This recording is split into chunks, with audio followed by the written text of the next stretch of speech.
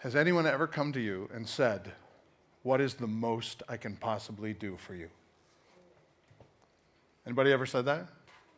Usually, if you're going through a time of hurt or pain or something, people will come up to you and they'll say, what can I do for you? And then they're hoping that you'll say something, but most of us go, well, there's nothing I really need right now. And then they'll say something like, well, listen, I will pray for you. It's the least I can do, right? When in reality, probably prayer is the most that we could do. To have all of the resources of the creator of the universe at our beck and call at any time, that is probably the most that we could do. And yet, we don't spend a whole lot of time in prayer. The message, by the way, is not about prayer.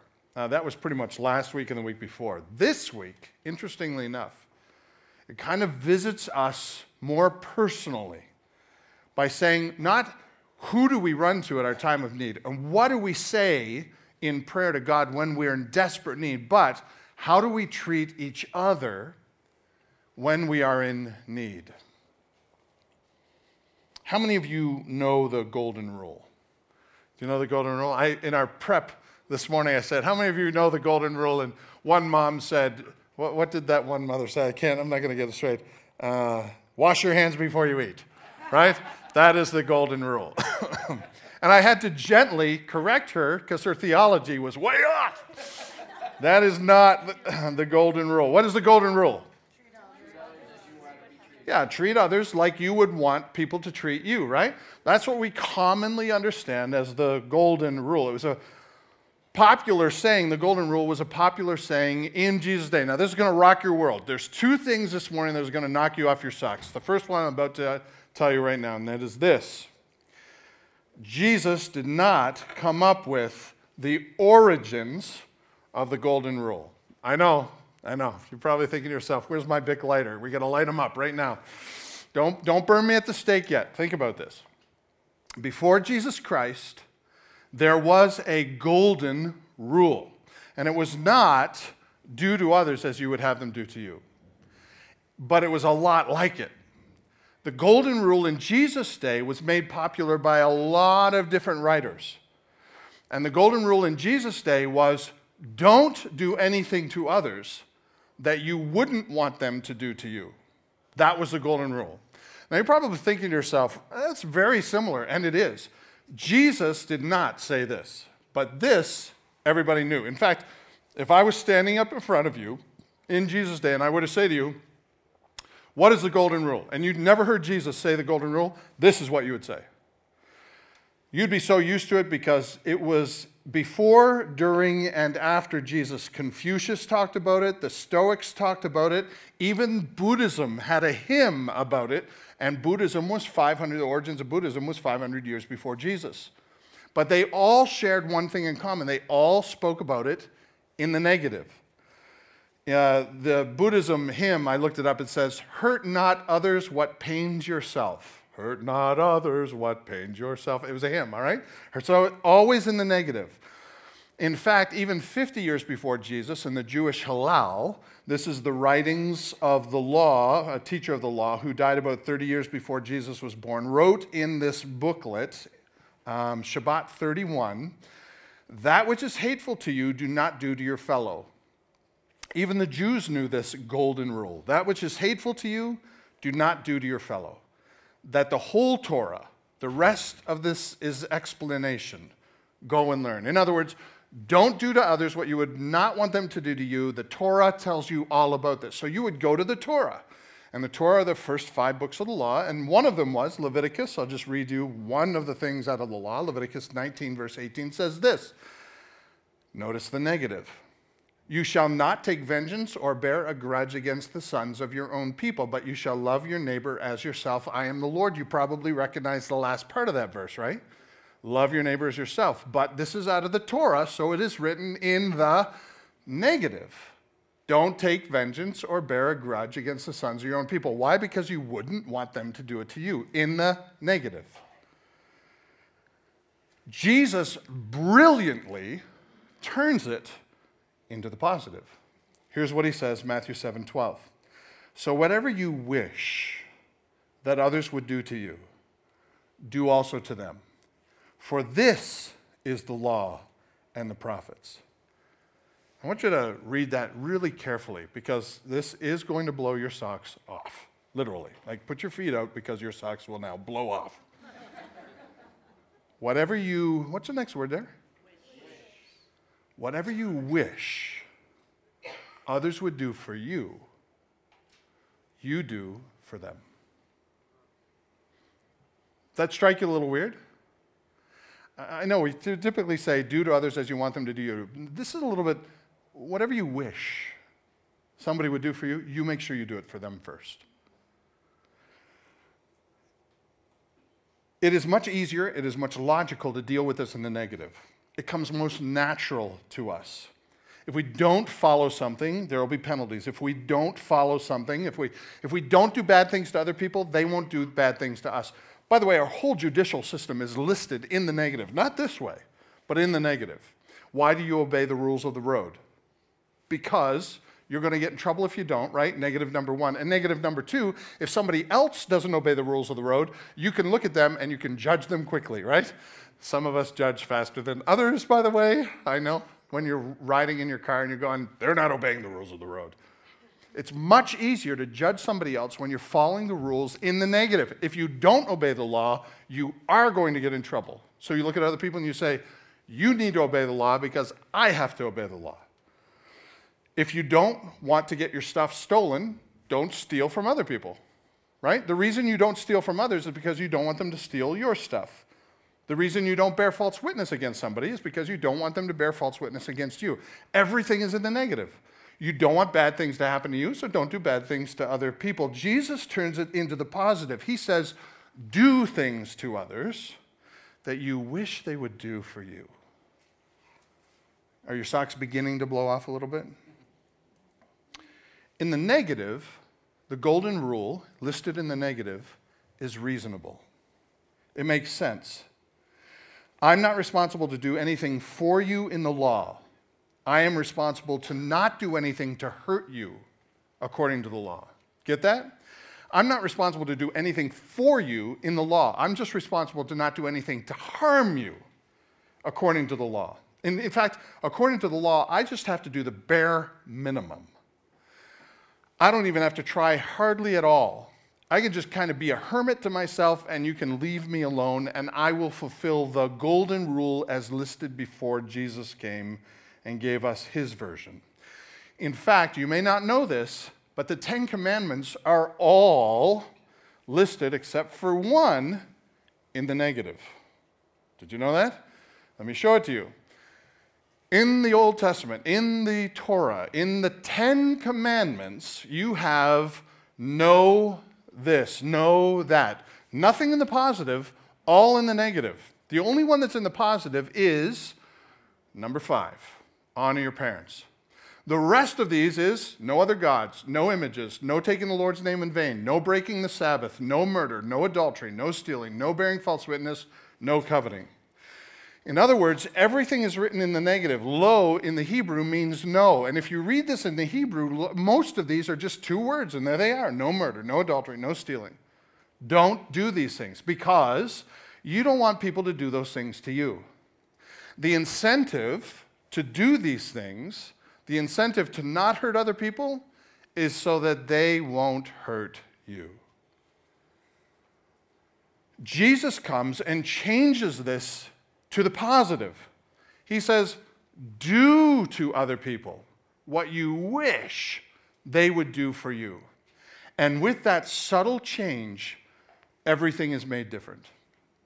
Jesus flips it on his head. Do more than the bare minimum that you are required to do by the law. And the change that Jesus brings highlights the big difference between the law and grace. This small change was brilliant because grace is giving me what I don't deserve. When God calls us, when God saves us, he gives us what we don't deserve. We are rebels sitting at the table of a king. We are paupers invited to come in and feast at the table. We are given far more than we deserve. Even God says in the Gospels, the rain falls on the just and the unjust. Grace pours over every single one of us. Even those who hate God, grace pours over them too. God's heart is about doing things for us that we do not deserve. And Jesus changes this concept of the golden rule so that we will behave in a way that mirrors the heart of the Father, that we will begin to do things for others that they simply do not deserve. Jesus is saying it's not doing just the bare minimum. It's going above and beyond. The golden rule, he says, then, if we understand it in this way, the golden rule is the fulfillment of the law and the prophets.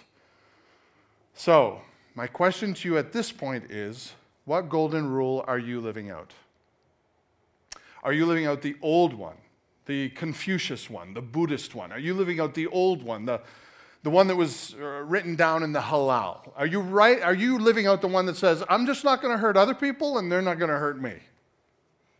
Or are you living out the one that Jesus says, no, let's change it. Do actively seek out to bless others like you wish they would bless you. That's crazy, isn't it? Something as simple as understanding the way that Jesus changes this concept begins to give us a glimpse through the window of grace, like we are expected to have. So is your golden rule fool's gold? Because a lot of people's are. A lot of people follow the rule that just says, I'm not going to do anything to other people that I wouldn't want them to do to me. In fact, in verse 12, Matthew 7 and verse 12, we pick up on the Sermon on the Mount. And Jesus says in this golden rule, so whatever you wish that others would do to you, do also to them, for this is the law and the prophets. This first word in the Sermon on the Mount, or the first word in this part of the Sermon on the Mount, the first word in the golden rule is the word what? So. Why is the word so there? If you think about the way that you carry on a sentence and you're explaining something to somebody, by the time you get to the word so, you hope that you've explained it pretty well. Because so is going to bring about a conclusive statement, right? Here's all the things I'm explaining to you. Here's all the things I'm laying out for you. So, based on all of that, so this. This is what I'm going to say to you now. Jesus says the same thing. Therefore, it's important for us to remember what Jesus has just talked about. Do you remember what Jesus has just talked about? We just talked about it last week, but I know it was 7 whole days ago. Do you remember what it was about? Had to do with 3 things: ask, seek, knock. Good. And what is the response of the Father? Is his response, go away, I've heard enough of you. I've done all that I can for you. You are beyond help. Or is his response different from that? What's his response?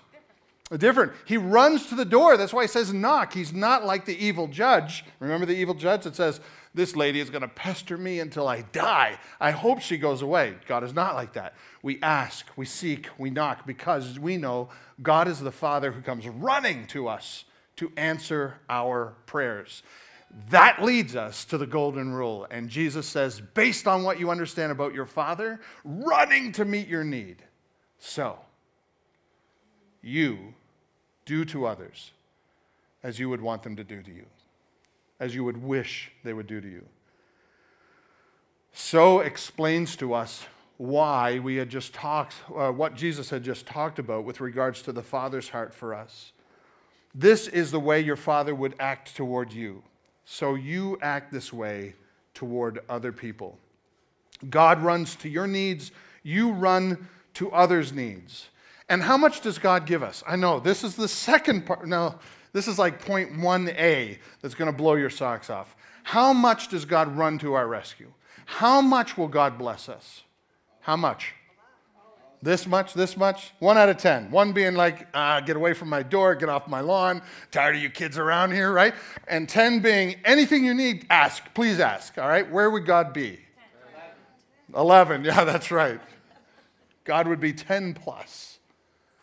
And Jesus says, since you know that about your Father, since you know that, so you go out of your way to do things for others that you wish God would use them to do to you. Does that sound like over the top? If it does, you're right where I want you to be. Jesus is giving this message, and he's not using what they're used to hearing. He's turning it upside down, because if you're sitting there thinking, Craig, that sounds like something really hard to do, then you're in the right place. This is exactly the way that people would have been talking and thinking as Jesus spoke this in the Sermon on the Mount. This is, according to Jesus, this is the great message of the law and the prophets. This is what they wrote about all through the Old Testament. Don't follow the exact interpretation of the law like you've been hearing for 400 years. We haven't had a prophet on the stage for 400 years. This is a dark era between when Nehemiah put up the wall. And then nothing else is written about any prophets or anything. We have the rise of Rome and the rise of the Sadducees and the rise of the Pharisees, and nobody knows where they come from. And then we get to Matthew, Mark, Luke, and John, and all of a sudden things have changed. And Jesus is born. And he becomes the mouthpiece of God after 400 years of silence from God. Jesus becomes a mouthpiece of God, and he says, you've heard it said, but I say to you. You've heard this, but I say to you. The whole Sermon on the Mount is turning upside down everything that the Sadducees and the Pharisees and the scribes have been telling these people, because all they've been saying is an interpretation of their version of the law. And Jesus comes along and says, you've heard this. I'm telling you, they're not getting all of it. You've heard, don't do to others what you don't want them to do to you. They're missing it, because God is about going out of his way to do things for you that you wish he would do for you, and you need to do that for other people too. It turns their worlds upside down. He says, have the heart of your Father. Do what you would do to others, what you would want God to do for you. And it all comes down to an explanation of what the law and the prophets is all about. And it's not about a list of rules. It's about understanding what love means. That's why when Jesus explained the law and the prophets, and they said, what's the greatest law? We're having a conversation here. I think it's like no stealing. Okay, well, I think it's like no adultery. I think it's like no coveting. That's like a culmination of all 10. And Jesus says, you've all missed it. The greatest law that you could follow is love the Lord your God with your heart and soul and strength, mind and strength. And the second is just like it. Love your neighbor as much as you would love yourself. So here's your path to real gold. Starting in verse 13, Matthew 7, verse 13. Jesus continues, he says, so enter by the narrow gate, for the gate is wide and the way is easy that leads to destruction, and those who enter it are many.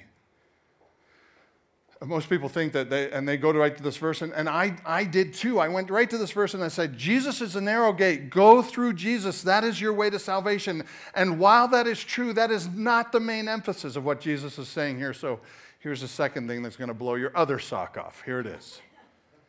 This passage is a continuing thought of the golden rule.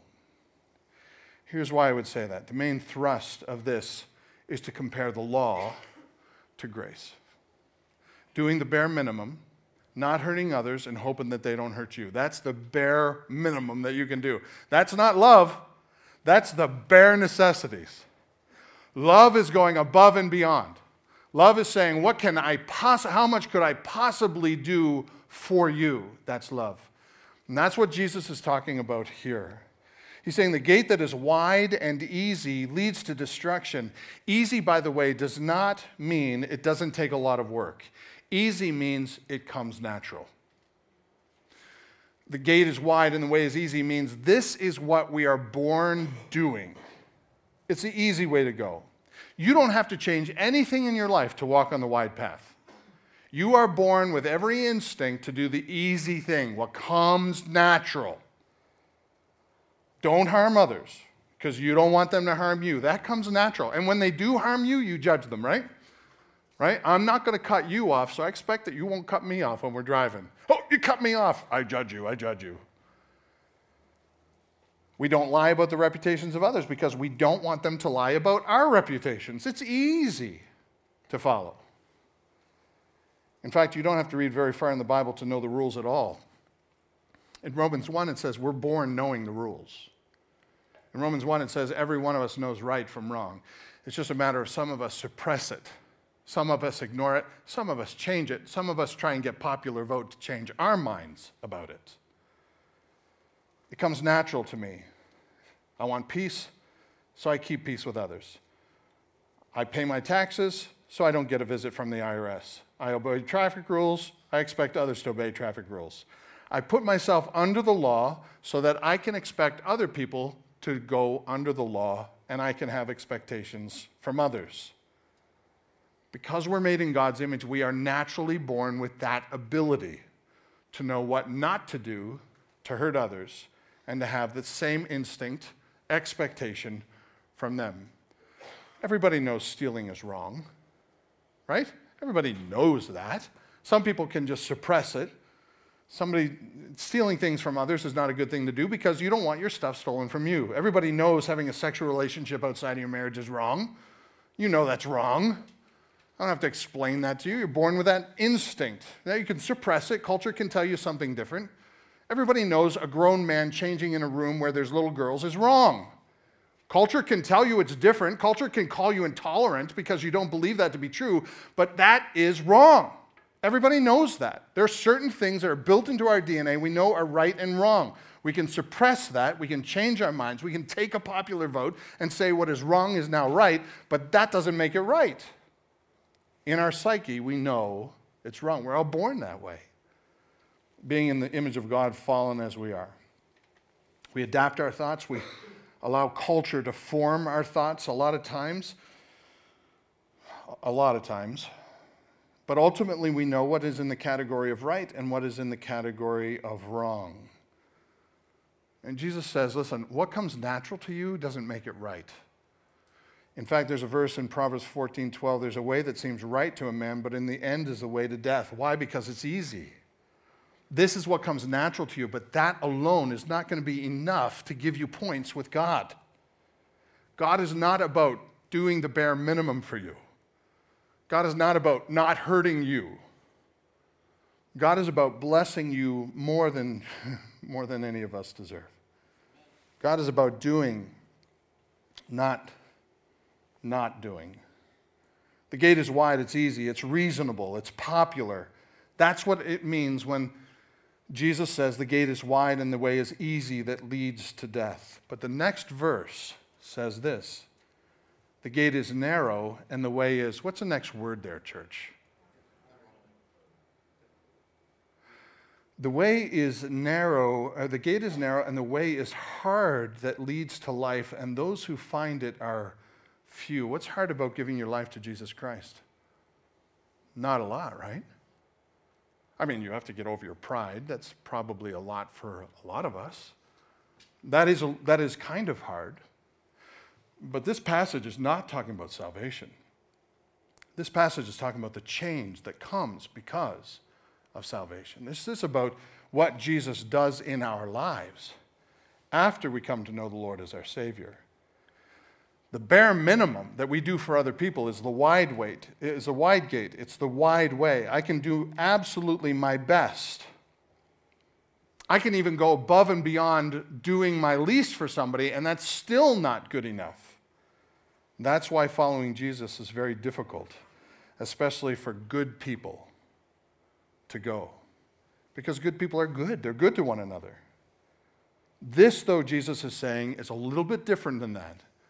The narrow way following Jesus is hard. You might be sitting there thinking to yourself, well, Craig, that's not what I've heard. I've always heard that following Jesus is easy. Just give your life to the Lord. Try him out for a little while. See how he works for you. And yet, that's not the way that Jesus sounds. Is it true that living by grace is harder than living by the law? Yeah, it is true. And here's why. Jesus tells us that his yoke is easy and his burden is light. How do you square that with him, the same guy, saying the way is hard that leads to life? Simply because Jesus is talking about a functioning grace that is meant to drive my life. A grace that is meant to come through in my life to everybody that I see. A grace that is meant to change me from the inside out. Following the law, that's natural. I'm not going to hurt you, you don't hurt me. Or we all get judged by the law. That comes natural. Grace comes unnatural. That is completely different than anything we've ever heard in our lives, because grace says it's not enough that you don't hurt somebody else. What grace is saying is go above and beyond to bless somebody else. Make a sacrifice that hurts you so someone else can be blessed. It's crazy, isn't it? Is your other sock blown off yet? Rules are easy because it's natural to follow the bare minimum.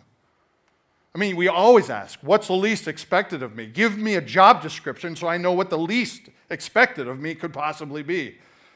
Tell me what is the least number I need to make on this test so that I can pass. Tell me the least that I need to do. Grace says, no, it's not enough to do the least. You got to do the most you can do.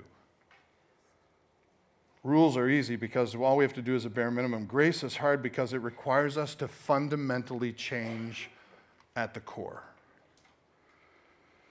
This is why in verse 16, later on, Jesus says, by their fruits, talking about false teachers, he said, by their fruit you will know them. Those who preach a message of God outside of grace are evident. All they do is talk about the law. Jesus talks about grace. They promote the easy way. They sell Jesus as a tool that can make your job, your career, and your life even better. Jesus doesn't want to make your job, your career, your life, your marriage. He doesn't want to make that better. That's a subtopic. Jesus wants to make you change. So is about bearing good fruit. It's more than doing the bare minimum. So if your attitude is to do the least that you need to do, you're missing the point. This is what Jesus is saying. God the Father goes to extreme lengths to bless you beyond anything that you could possibly imagine. So you do the same. Your attitude should be the same as your Father. Do anything you could possibly do to bless others around you. That leaves good fruit. If you want your Father to do this for you, then you can ask him. And he will listen, like we talked about last week. And if you want others to do that for you, you do it for them first, before they even ask. Isn't that crazy talk? Does that feel like a weight is on your shoulders at all? Does that feel like, Craig, how in the world could I possibly do the most for everybody around me? Exactly. That's the point. It doesn't mean that you need to sell all that you have like the rich young ruler, but the message is the same. The message is your heart must fundamentally change so that instead of thinking about the bare minimum that you need to do for others, you begin to think, what is the most I can do for you? Do things without being asked. Answer your texts like you would want somebody to answer their texts. Offer a hand as soon as you would want somebody to offer you a hand. Serve someone as you would want them to serve you in your time of need. This is hard, but the bottom line is bare minimum is not the heart of the Father. The law tells us what we must not do. Jesus is telling us what we ought to do. Do unto others as you wish they would do for you. This is the narrow path. This is the path that is hard, but this is the path that Jesus calls us to walk. That's why he said, take up your cross and follow me. Amen. That's why Jesus says, the way is hard. We start with others' needs and not with our own needs. Our minds need to be fixated on the needs of others, their dreams, their hopes, their needs. Paul understands this. And if you look at the Bible through these lenses, you'll be amazed at how often this leaps off of the pages of Scripture. In Philippians 2, the Apostle Paul writes, complete my joy to the Philippian church. He says, complete my joy by being of the same mind, having the same love, being in full accord, and of one mind. Do nothing out of selfish ambition or conceit. Read this with me, church, if you would. It's up on the screen. But in humility, count others more significant than yourselves. Understanding the golden rule, does that make this passage a little more clear for us? This is why when we get to Philippians and we read that without understanding the emphasis of Jesus in the Sermon on the Mount, we might misunderstand this passage and say, well, I need to consider them more significant than myself, so I need to honor them, or don't be mean to them, or do the bare minimum. But Paul is just reiterating what Jesus said. No. Consider their needs more than your own. That's crazy talk, isn't it? Socks blown off. This is why this is called the golden rule. The term here, golden rule, we have a tendency to look at this and think the golden law, but rule in this case is not necessarily like a rule like in the law. Do not pass go, do not collect 200, community chest, I got to obey the rules, or you got to wait till your turn to roll the dice. That's not the rule that we're talking about. Rule is like the idea of ruler. It's like the standard. It's like the gauge by which you judge what Jesus is saying by. This is the golden gauge, the golden ruler, the golden straight edge to guide your life by. Now, you might be saying, well, Craig, I've got a golden rule that I follow. My golden ruler is this: God first, family second, others third, and then I'm last. Am I on the right course? No, you're not. This is nowhere in Scripture. I know. If you had a third leg, your sock would now be blown off the third leg, wouldn't it? I thought this was the right way, Craig. You're telling me this isn't the right way. We have a tendency to prioritize, but this is the right way. Thank you. You can go there. Love the Lord your God with all your heart, all your soul, all your strength. Any room for anything else? No, that's all. All means all. And the second is just like it. Love others